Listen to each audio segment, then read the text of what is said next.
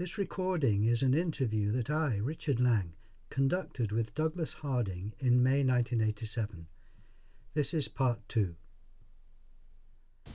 Douglas, seeing that one doesn't have a head here presents a different, if I could say, model of relationship from the one that we're used to, which is a face-to-face model. That's the way we've been brought up to see ourselves in relationship with other people. What difference do you think it makes to see that you don't have a head here where you are, in terms of personal relationships? Well, I think it makes total difference, don't you? In fact, it calls in question the very word relationship. If I see, and I do see, that here am I gone, so to speak, that Douglas no longer exists in this place, what relationship can this non-existent have with that existent out there? I mean, can nothing, no thing, rather, not nothing exactly, no thing, aware of itself as no thing, how can it be related to things? It seems to me for there to be a relationship, it has to be between things of the same order.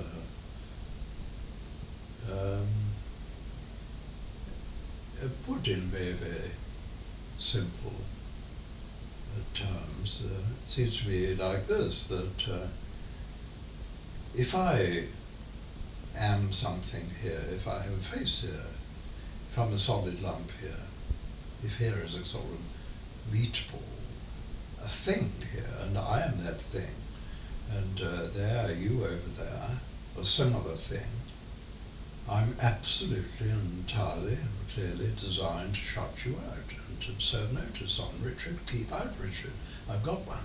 It's like a rejection of Richard, not because I could have anything against you, but I'm built for rejecting you, really. I'm built for pushing you away. I'm not open to you by nature. I'm closed to you by nature. Well, that's one kind of thing, and one kind of setup, isn't it? And it's the kind of setup that I observe all over the world, a symmetrical setup. I see people confronting one another. Face to face. Face to face. I see symmetry all over the place. And this is our paradigm pattern of personal relationships, face to face. Whoever heard of anything different? Well, here it's totally different from that. And I see that I'm built to let you in. I'm built, as it were, for loving. I say as it were because it doesn't involve necessarily a sentiment, a strong feeling of any kind. But it does, if I attend to this, I consciously let you in because I've no option. I'm open to you. And I become you in your richness. I mean, I'm now full of Richard. I'm invaded by Richard. I am so much Richard at this moment, which I guess you're not. I'm giving Richard his Richardness. I'm giving him his all his status, qualities, character, personality, as Richard as a human being, and that's my business to look after that manifestation here, which I call Richard. And I'm completely busted wide open for that. And in a less sure and certain manner, I would guess that you're doing the same thing for Douglas. And this is a very beautiful, very strange, very intimate business, isn't it? This trading of faces, trading of appearances. Yes. I am here, no thing for Richard, and Richard there is no thing for Douglas. And we're doing this for each other. we're giving each other human status, really. A very, very precious and wonderful thing to do. It's something you can't do for yourself. I have to do it for you to give you human status at this time, and vice versa. So it's a very, very big difference. Yes, the difference is total between the setup that we can see now, first person, third person, and the one we see over there between two other people, which is third person, third person. A total difference. And what we have done is to model our idea of what personal relationships are on looking at other people and ignoring our own situation. We've taken objects as clue to the subject. And there are no clue to the subject. The subject and object are quite different. In fact, whereas up till this point, being with someone else might have given one a face, now one can be with other people and let them take your face Take off it you. off you. It can be a great reminder of seeing who you are. Yes, yes. And so, Richard, this makes a total difference to the way we get on with people.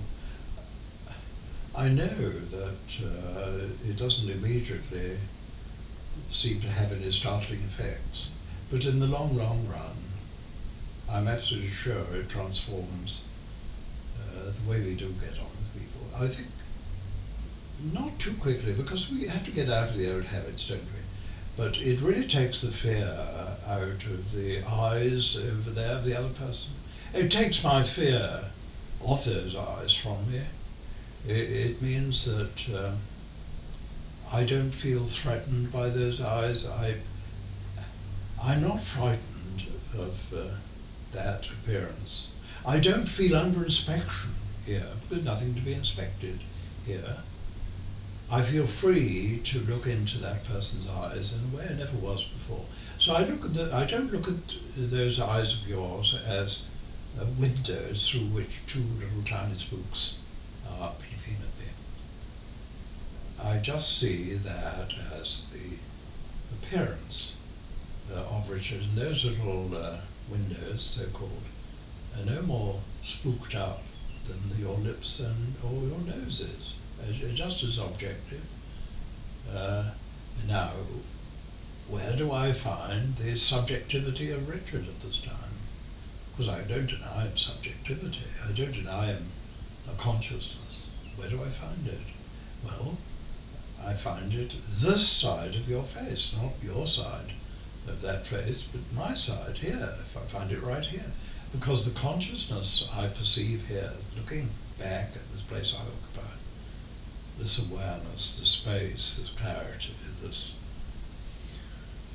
aware nothingness that I am here, I perceive to be infinite in extent, crystal clear in its awareness of itself,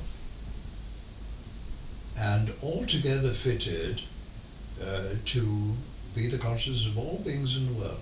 Why? Because it has no Douglas label on it. It has no special labels at all. Neither Richard nor Douglas nor anyone can claim this as private property. The awareness I find here is big enough, aware enough, and impersonal enough to do for Richard and me and all the world beside.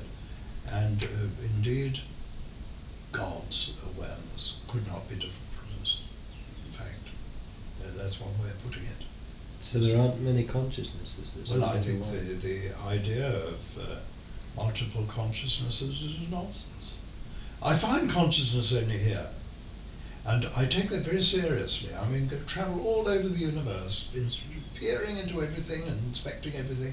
I won't ever discover anything which has a smell, a hint of this awareness, this sense of being oneself, the I am feeling, the I am sense of I am. I will never find it in any place in the whole universe except right here. And of course this right here, this point where I find it, when I look here at this point, which I'm pointing at now, Yes. I find it explodes to be of infinite extent. So it's not something which is a private little possession here at all. It's something which explodes to take in the whole world. It seems to be, really, in a way, to be wider than the wide world. In fact, it's and not, deeper than yeah. all else. It's not in a particular place, because No, everywhere it's all is over. in It's all over the place. Yes, I mean, you know, the view out into my world is so puny, really, compared with the view back in this direction, which is of infinite extent, clarity, and in every aliveness yeah. to itself. Yeah. In every respect, looking out is different, totally opposite from looking in. Yes, that's right. But of course, there's another thing I must add here. We don't say, I can't find anywhere separating them. I can distinguish them totally, and I need to distinguish them totally. And when they're distinguished totally, they come together totally. If they're anything like, if the view in is anything like the view out, then they never come together.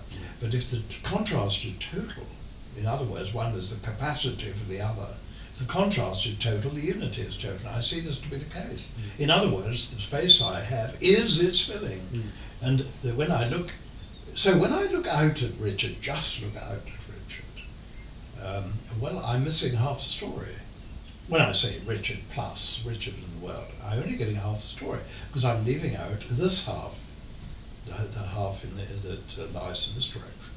But if I look in this direction, why, I'm getting the clarity, and I'm also getting Richard filling it. Yeah. So it seems to me that my whole business in life is to look here, because looking here involves there, whereas looking there doesn't necessarily involve here. So my whole business in life is to look here. Now, if I do that, coming back to the original question, what does it do for personal relationships? When I look here in my so-called relationships with other people, it's not that I'm related to them at all.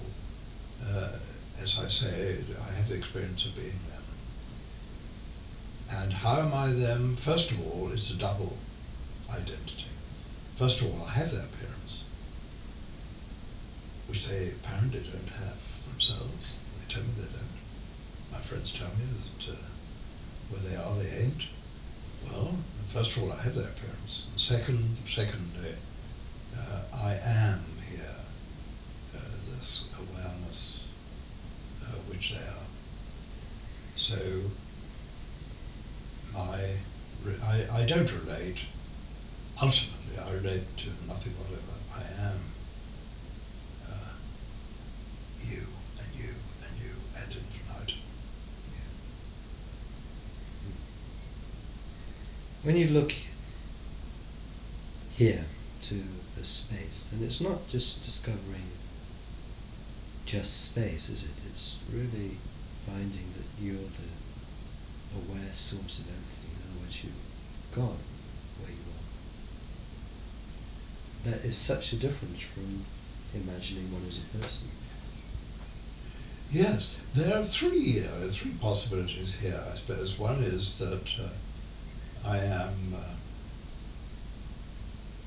what I took myself to be, what I've told I was, what society brings me up to claim to be, namely a human being just like the ones I see around. Kind of solid, normal, perishable, limited object called a human being. That's number one. Number two is just space. I mean, just emptiness for other human beings, just sheer emptiness. That's all there is to it. Like a kind of vacuum to be filled with this, that, and the other. But there's a third possibility, and that is vastly different from both of them, I think. And it is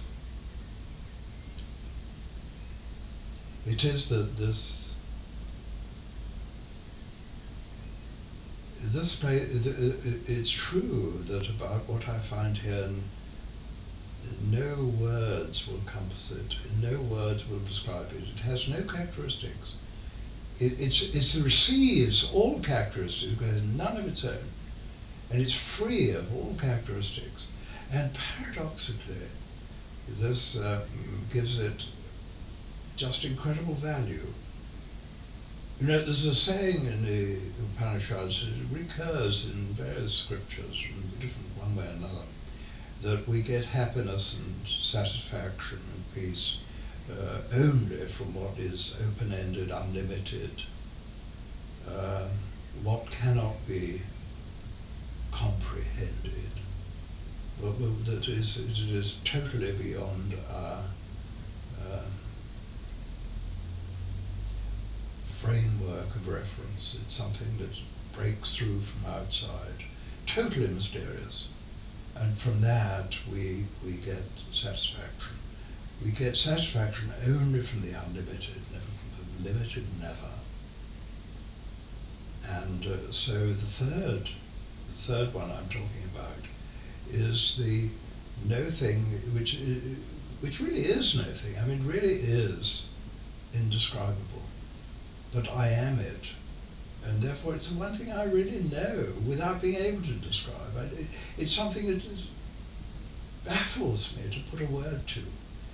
But it is the one thing I really do know from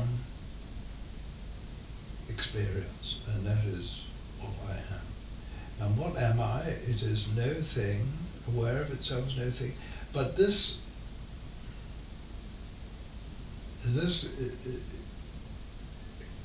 being totally mysterious, self-originating, incredible, ungraspable, unknowable, thereby becomes mysteriously what I can put my money on, my infinite resource, you know, something so precious.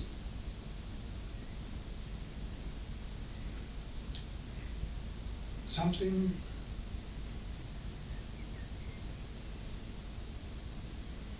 I just can't find any words to talk about,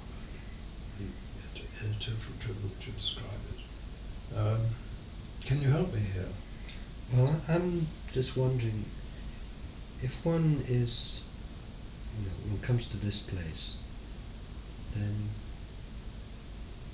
and one, I know the word God doesn't even begin to fit, you know, and yet it has a certain power that gives some indication of who one is. But what do you think there is to convince one or convince others that this is really it, this is really coming to the source, to enlightenment? Like, it doesn't look or feel like anything, does it?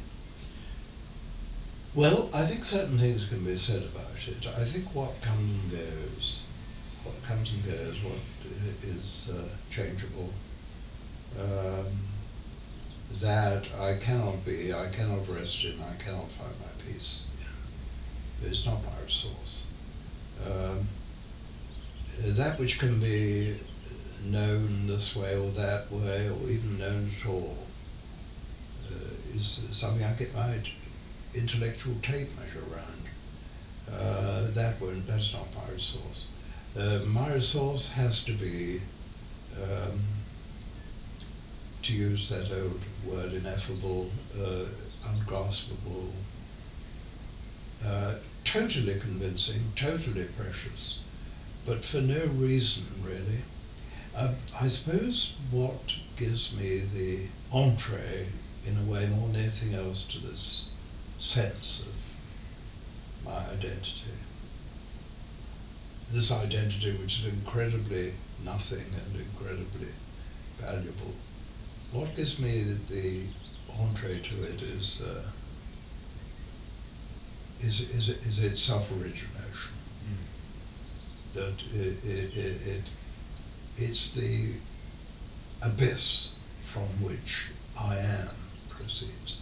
It's more fundamental, infinitely more fundamental than the sense of I am. It's like a sense I am not, Christ, but it's the fountain. It's the or it's not the fountain. It's where the fountain comes from.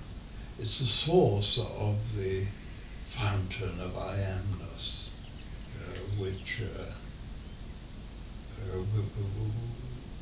which is myself coming into being. It's below being. It's where being comes from for no reason. It is the bafflement, really. It is the vertigo. It's the giddiness, really, of the Godhead. Investigating its own origins, which are unknowable, and the Godhead or God is totally bowled over by this.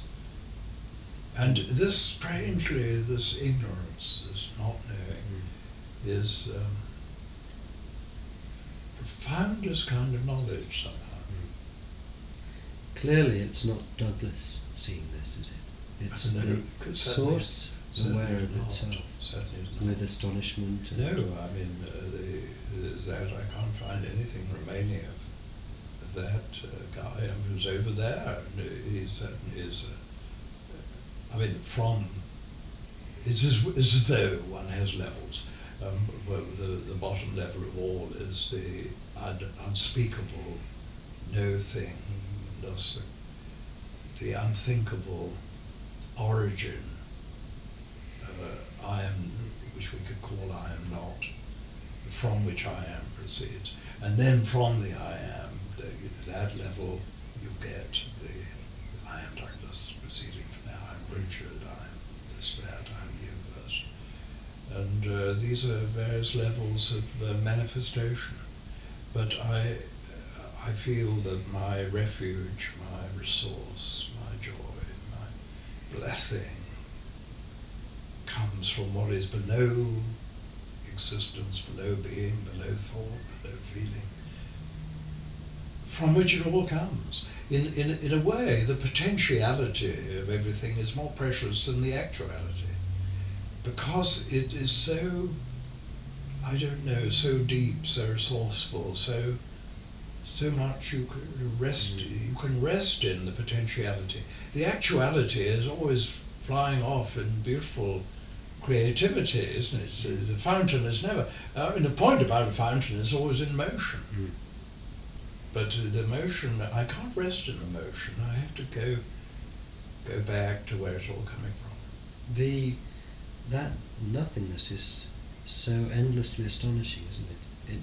It can never be grasped or held or understood. No. And yet it's the source of such awe, really. Yes. And the beautiful thing is, it's so mysterious, but really just this act, the simple act of turning around 180 degrees puts us in immediate touch with it. So this seeing is not a shallow thing. I mean, it's the most simple thing, but it's looking to the very depth. Yes, it really is. Infinite depths. I mean, looking out into the world, one looks out into a cul-de-sac. One looks out into some terminal, some terminus there. You know, where there's the sky or the trees or Richard or that desk. There's an end to it there. But looking in this other way, 180 degrees, the vista goes on forever into depth on depth of unknowable mystery, and above all the mystery of why, how does it contrive itself? Do I contrive myself?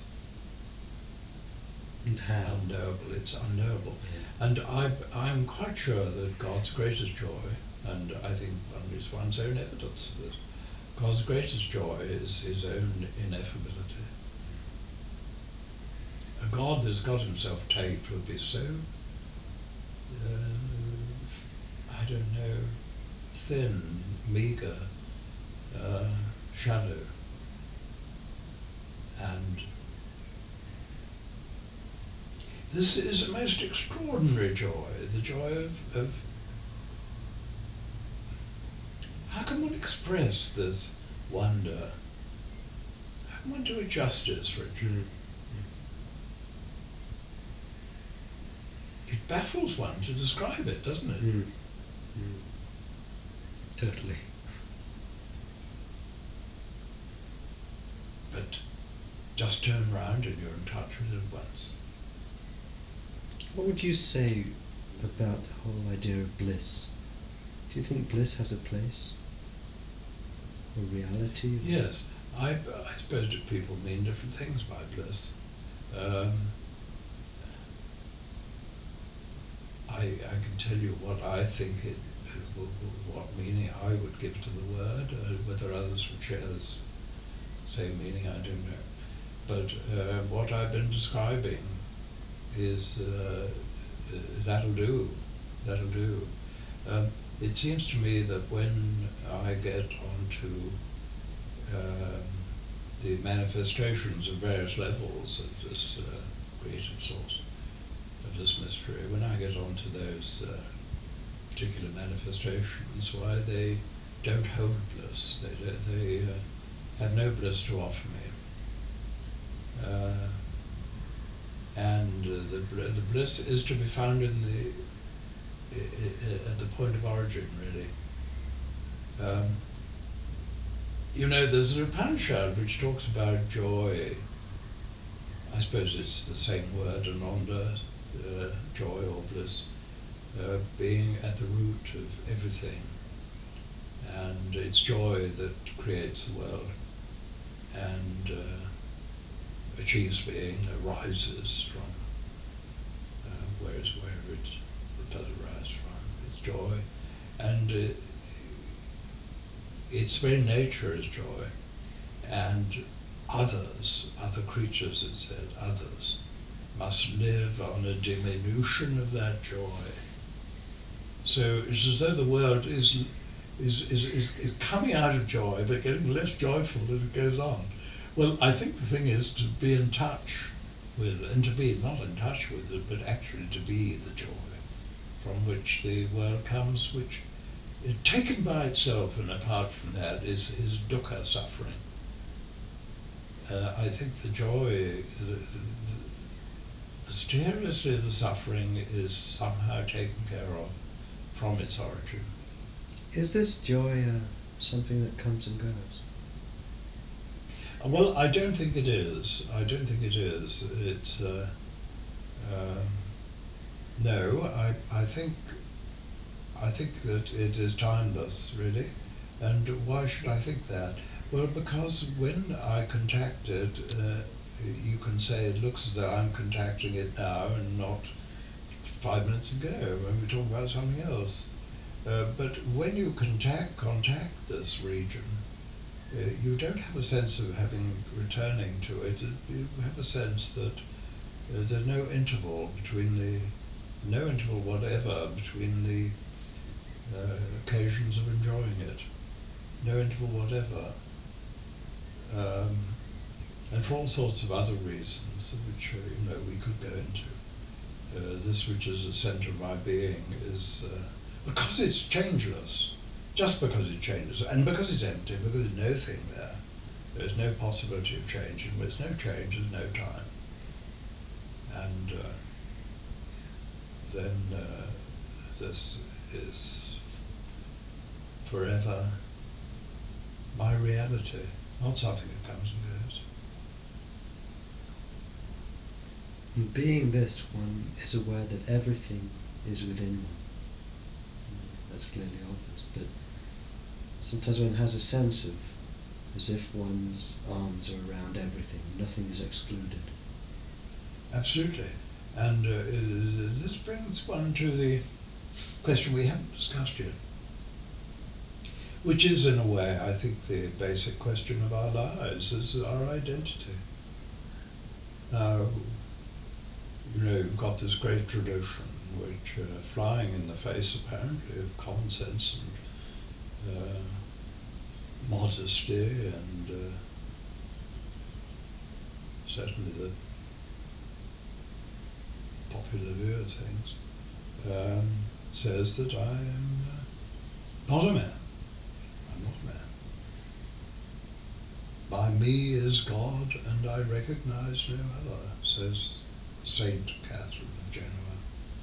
And you have scores of the great mystics coming from all the great religions who find their true identity is none other than the source of the whole world. And that one starts off with a provisional identification with this, that, and the other, with what one sees in the mirror and so forth. And our undoing, our trouble is those false identifications. And, well, my own way of putting it, as you know, is a very simple one. Language a bit coming from my childhood. To be saved is to be Him. To be saved is to be Him. And that, well, from every point of view, this works out. Nothing else works out. Nothing else is true. Nothing else is true. Everything but God perishes. Well, am I perishable, or am I made of God? As Beatrice said she was. And I think it's, in some sense, it's just a matter of looking to see. But in another sense, is it something that grows with one? Does it mature? Does this sense of one's identity deepen? I think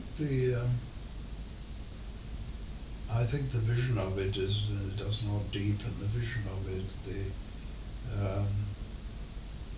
direct apprehension of it is the same throughout, because there's nothing to be grasped. How can the grasping become more, or what is grasped change? I don't see any possibility of that. And in my own experience, I think my first view of this is not different from my last view of it, nor different if there are other views of it. You know, in a certain sense, you could look upon others as viewing this too. I mean, once you introduce the possibility of levels and degrees here, I'm back in trouble again, very deep trouble. But that's not the point. The point is that I can find nothing here to change at all. I find no difference, no development. But when it comes to the expression of this in my life and its connection with all the downstream stuff of my life, why then it's capable of ongoing change forever and ever, as far as I can make out. Development. In terms of your sense of it, your understanding of it, your living of it? Yes. But the experience itself, It's just the same. the experience of one's infinite, oneself as infinite capacity, infinitely clear, infinitely deep and aware. One's experience of that is the same all through. Timeless, changeless, bottomless, ineffable, indescribable simplicity. In what sense does this affect your sense of what you want? Does it affect your sense of what you want, your personal will, your desires? Where does surrender come in? Gosh, that's so important, isn't it? It's so important. Do you have any personal will? Well, I find here perhaps rather surprise in a way that Douglas's personal will, or at any rate his strong preferences, are very much around, and I'd much prefer to be healthy, or if I'm not healthy, I get better from what I'm suffering from. I much prefer even a nice day to miserable cold weather. I prefer all sorts of beautiful things to ugly things around. I prefer that my friends are happy and things are going well with them, and infinitely prefer that to the reverse. So in that sense, one has an enormous array of strong preferences, not to say one's will is, if you can call it will, is quite active. That is so. And I don't find much change there. In fact, I don't find any appreciable change there. No. But at the same time, there's another side to the whole thing. And that is that constantly, when I'm seeing who I am here, which I'm doing now, which is what we're discussing now, the whole thing is about this. The seeing of who I am here is surrender, because it's not only surrendering all one's hopes and will and desires, it's surrendering the idea of someone here who is having those. I mean, it's not a case only of surrendering personal will, but surrendering the person who has the will. So it seems to me that implicitly and in principle, this in-looking, this in-seeing that we're talking about is surrender already. Already it is total surrender, because it doesn't leave a speck of anything here. It doesn't even leave a person to exercise will, let alone will here. But I would say it's as though Douglas out there is doing his willing thing. It seems that that's a part of his condition of being Douglas. And I think to pack up all that sort of thing would be to pack up altogether. He wouldn't be around. He wouldn't be around doing his thing and being a human being, which I take him to be, and there he seems to be carrying on normally, if he didn't have a whole host of preferences, strong preferences too. That seems to me what makes him Douglas, and without to pretend that those are weakened is simply to say that you're getting tired of life. I mean, it's just being tired, it isn't being virtuous. No, I think that is, I think that to have strong preferences for this and that and the other, even to the point of willing those things, if I may use that word there, is perfectly consistent with surrender too. And what is the surrender then? Well, it is staying here at the center, and from the center, surveying all that's going on there, including these preferences, carrying on merrily there, seeing them from this position, surveying them, exercising them, taking responsibility for them from this joy or this satisfaction or this strong sense of the mystery, one's identity here, as the origin, for whom nothing can go wrong, for whom all is well. See, if I am who I'm advertised to be by the great mystics and great religions have said I am, if I am that, if I am the one and the only one, the alone, what can have gone wrong? And in what sense can my will not be carried out? If I am who I am, which is the one, the alone. And alone by inclusion, not by exclusion. By including all beings, not by excluding any. If I am that, then my will is done. I can conceive no way in which nobody's frustrated, no way in which it cannot be, it can be frustrated. So, in being who I am here, I am surrendered to whatever happens because it is basically my will. And that is perfectly consistent with noticing that Douglas, as long as Douglas is around, he's got a whole repertoire of stuff that he would like to see happen. I put this very badly, but the living together of these two things is important. Yeah. And it's not saying Douglas has got to be a kind of a creeping Jesus, a kind of milk and water saint, that everything is acceptable to equally and got no preferences. No, not at all.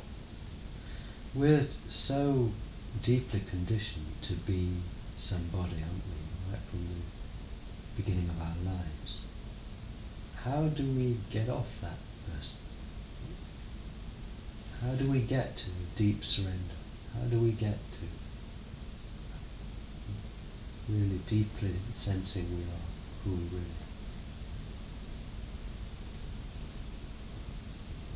are? How do we get to it? How do we fulfill our heart's desire in that sense?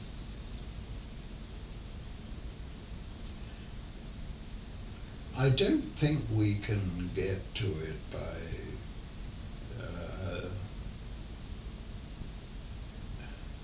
contrivance or by training ourselves, really. I think it's mysterious. I'm inclined to take refuge in a word which is really cop-out in a sense, grace. It explains nothing. I looking back on my life, why is it that this has been my life? It has been my life, and I've been a pretty poor exemplar of the whole thing, but it has been my life. Now, why has it been my life? Why should I have elected to go for this thing rather than to become a successful architect, or I don't know, whatever else I might have tried to do? Why? How did I do that? I think it happened to me in spite of me. It happened in spite of all my resistances to it. And I don't know.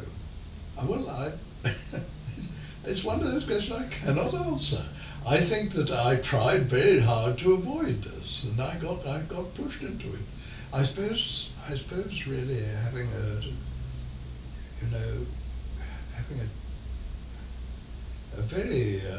very tough time when I tried anything else. I mean, I pushed into this, I suppose you could say, by the unsatisfactoriness of the alternatives. Yeah. Do you think that seeing this and carrying on seeing this, as it were, helps you as a person? Sorts out some of your problems, hang-ups, relationship problems, whatever. Well, absolutely no question about that. I mean, what it amounts to is saying, do I think that living from the truth is more satisfactory than living from fiction? Of course it is. And you would say, well, Douglas, I don't notice that your life is so uncomplicated and so different from other people's. You seem to have a few problems knocking around. As I know, there's been, who knows, been something rather, not wholly satisfactory. So you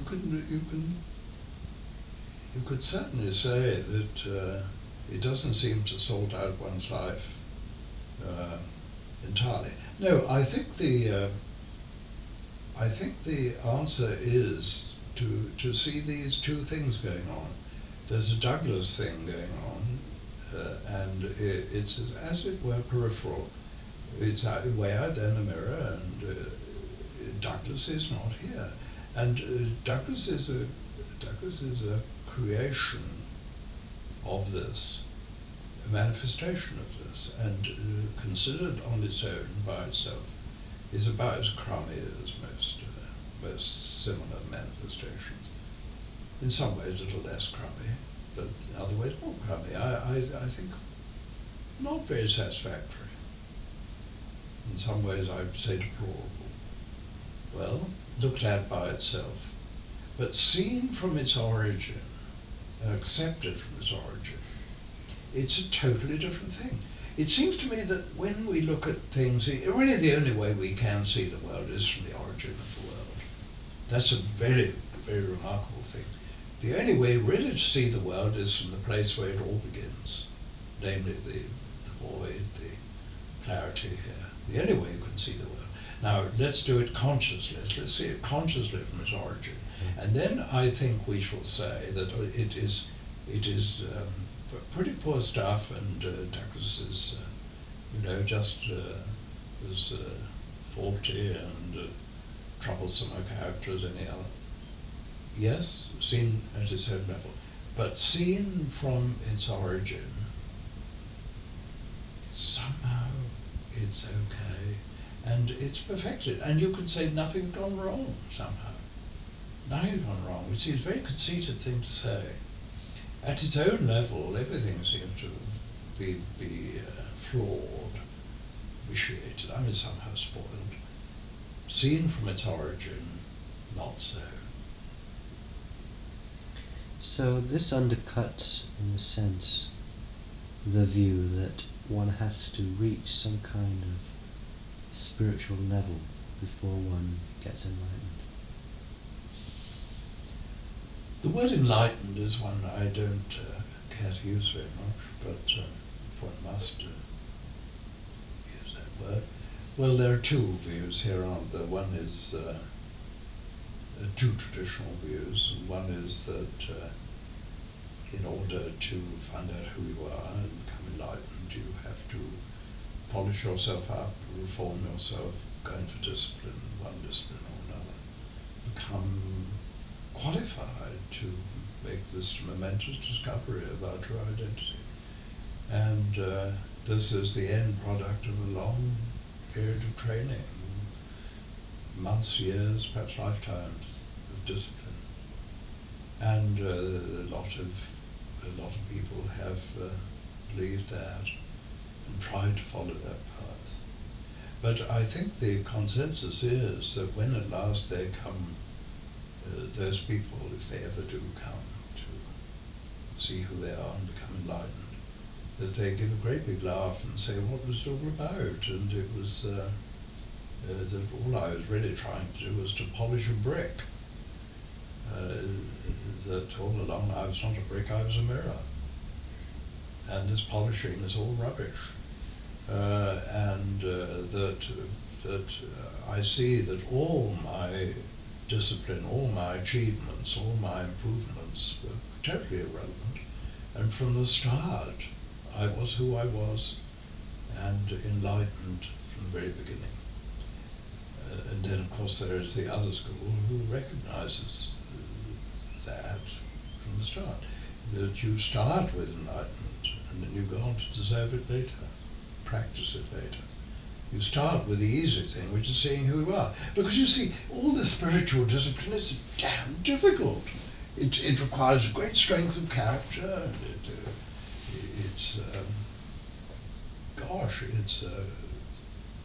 I would say, in many ways, a cramping thing. It's something which you have to pay a very, very high price for. Very, very difficult. And by contrast, in total contrast, this inward look that we're on about, this turning around the arrow of your attention, looking within, discovering here, this central perfection, which is one's very source. This is a bit of cake. It's simple, it's easy, it's the one thing I can do. It's the easiest thing in my life, is to do that. It's easy, but it's something we gosh, we avoid doing. Incredibly simple to turn around. It's the one thing I can do really properly. I can't make a muck of. Why do you think we avoid it? Well, that's a mystery. I suppose God doesn't want to. God having decided he or she was going to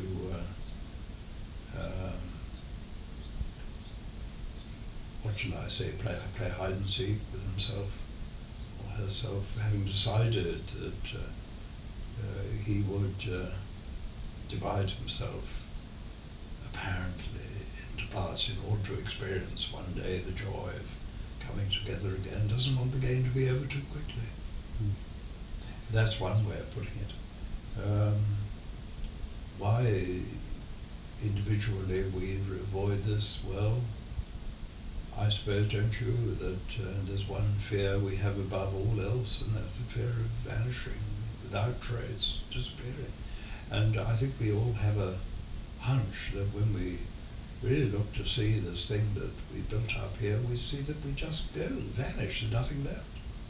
And that reads like annihilation, of which we're very reasonably scared stiff. So just going back to the discipline bit, do you think there is any place for discipline, for practice, or can we just do what we want? Well, there is a terrific place for discipline and practice, and I think nothing is ever done without it. But what is the practice? There are two kinds of practice. For the next part of this interview, please listen to part 3.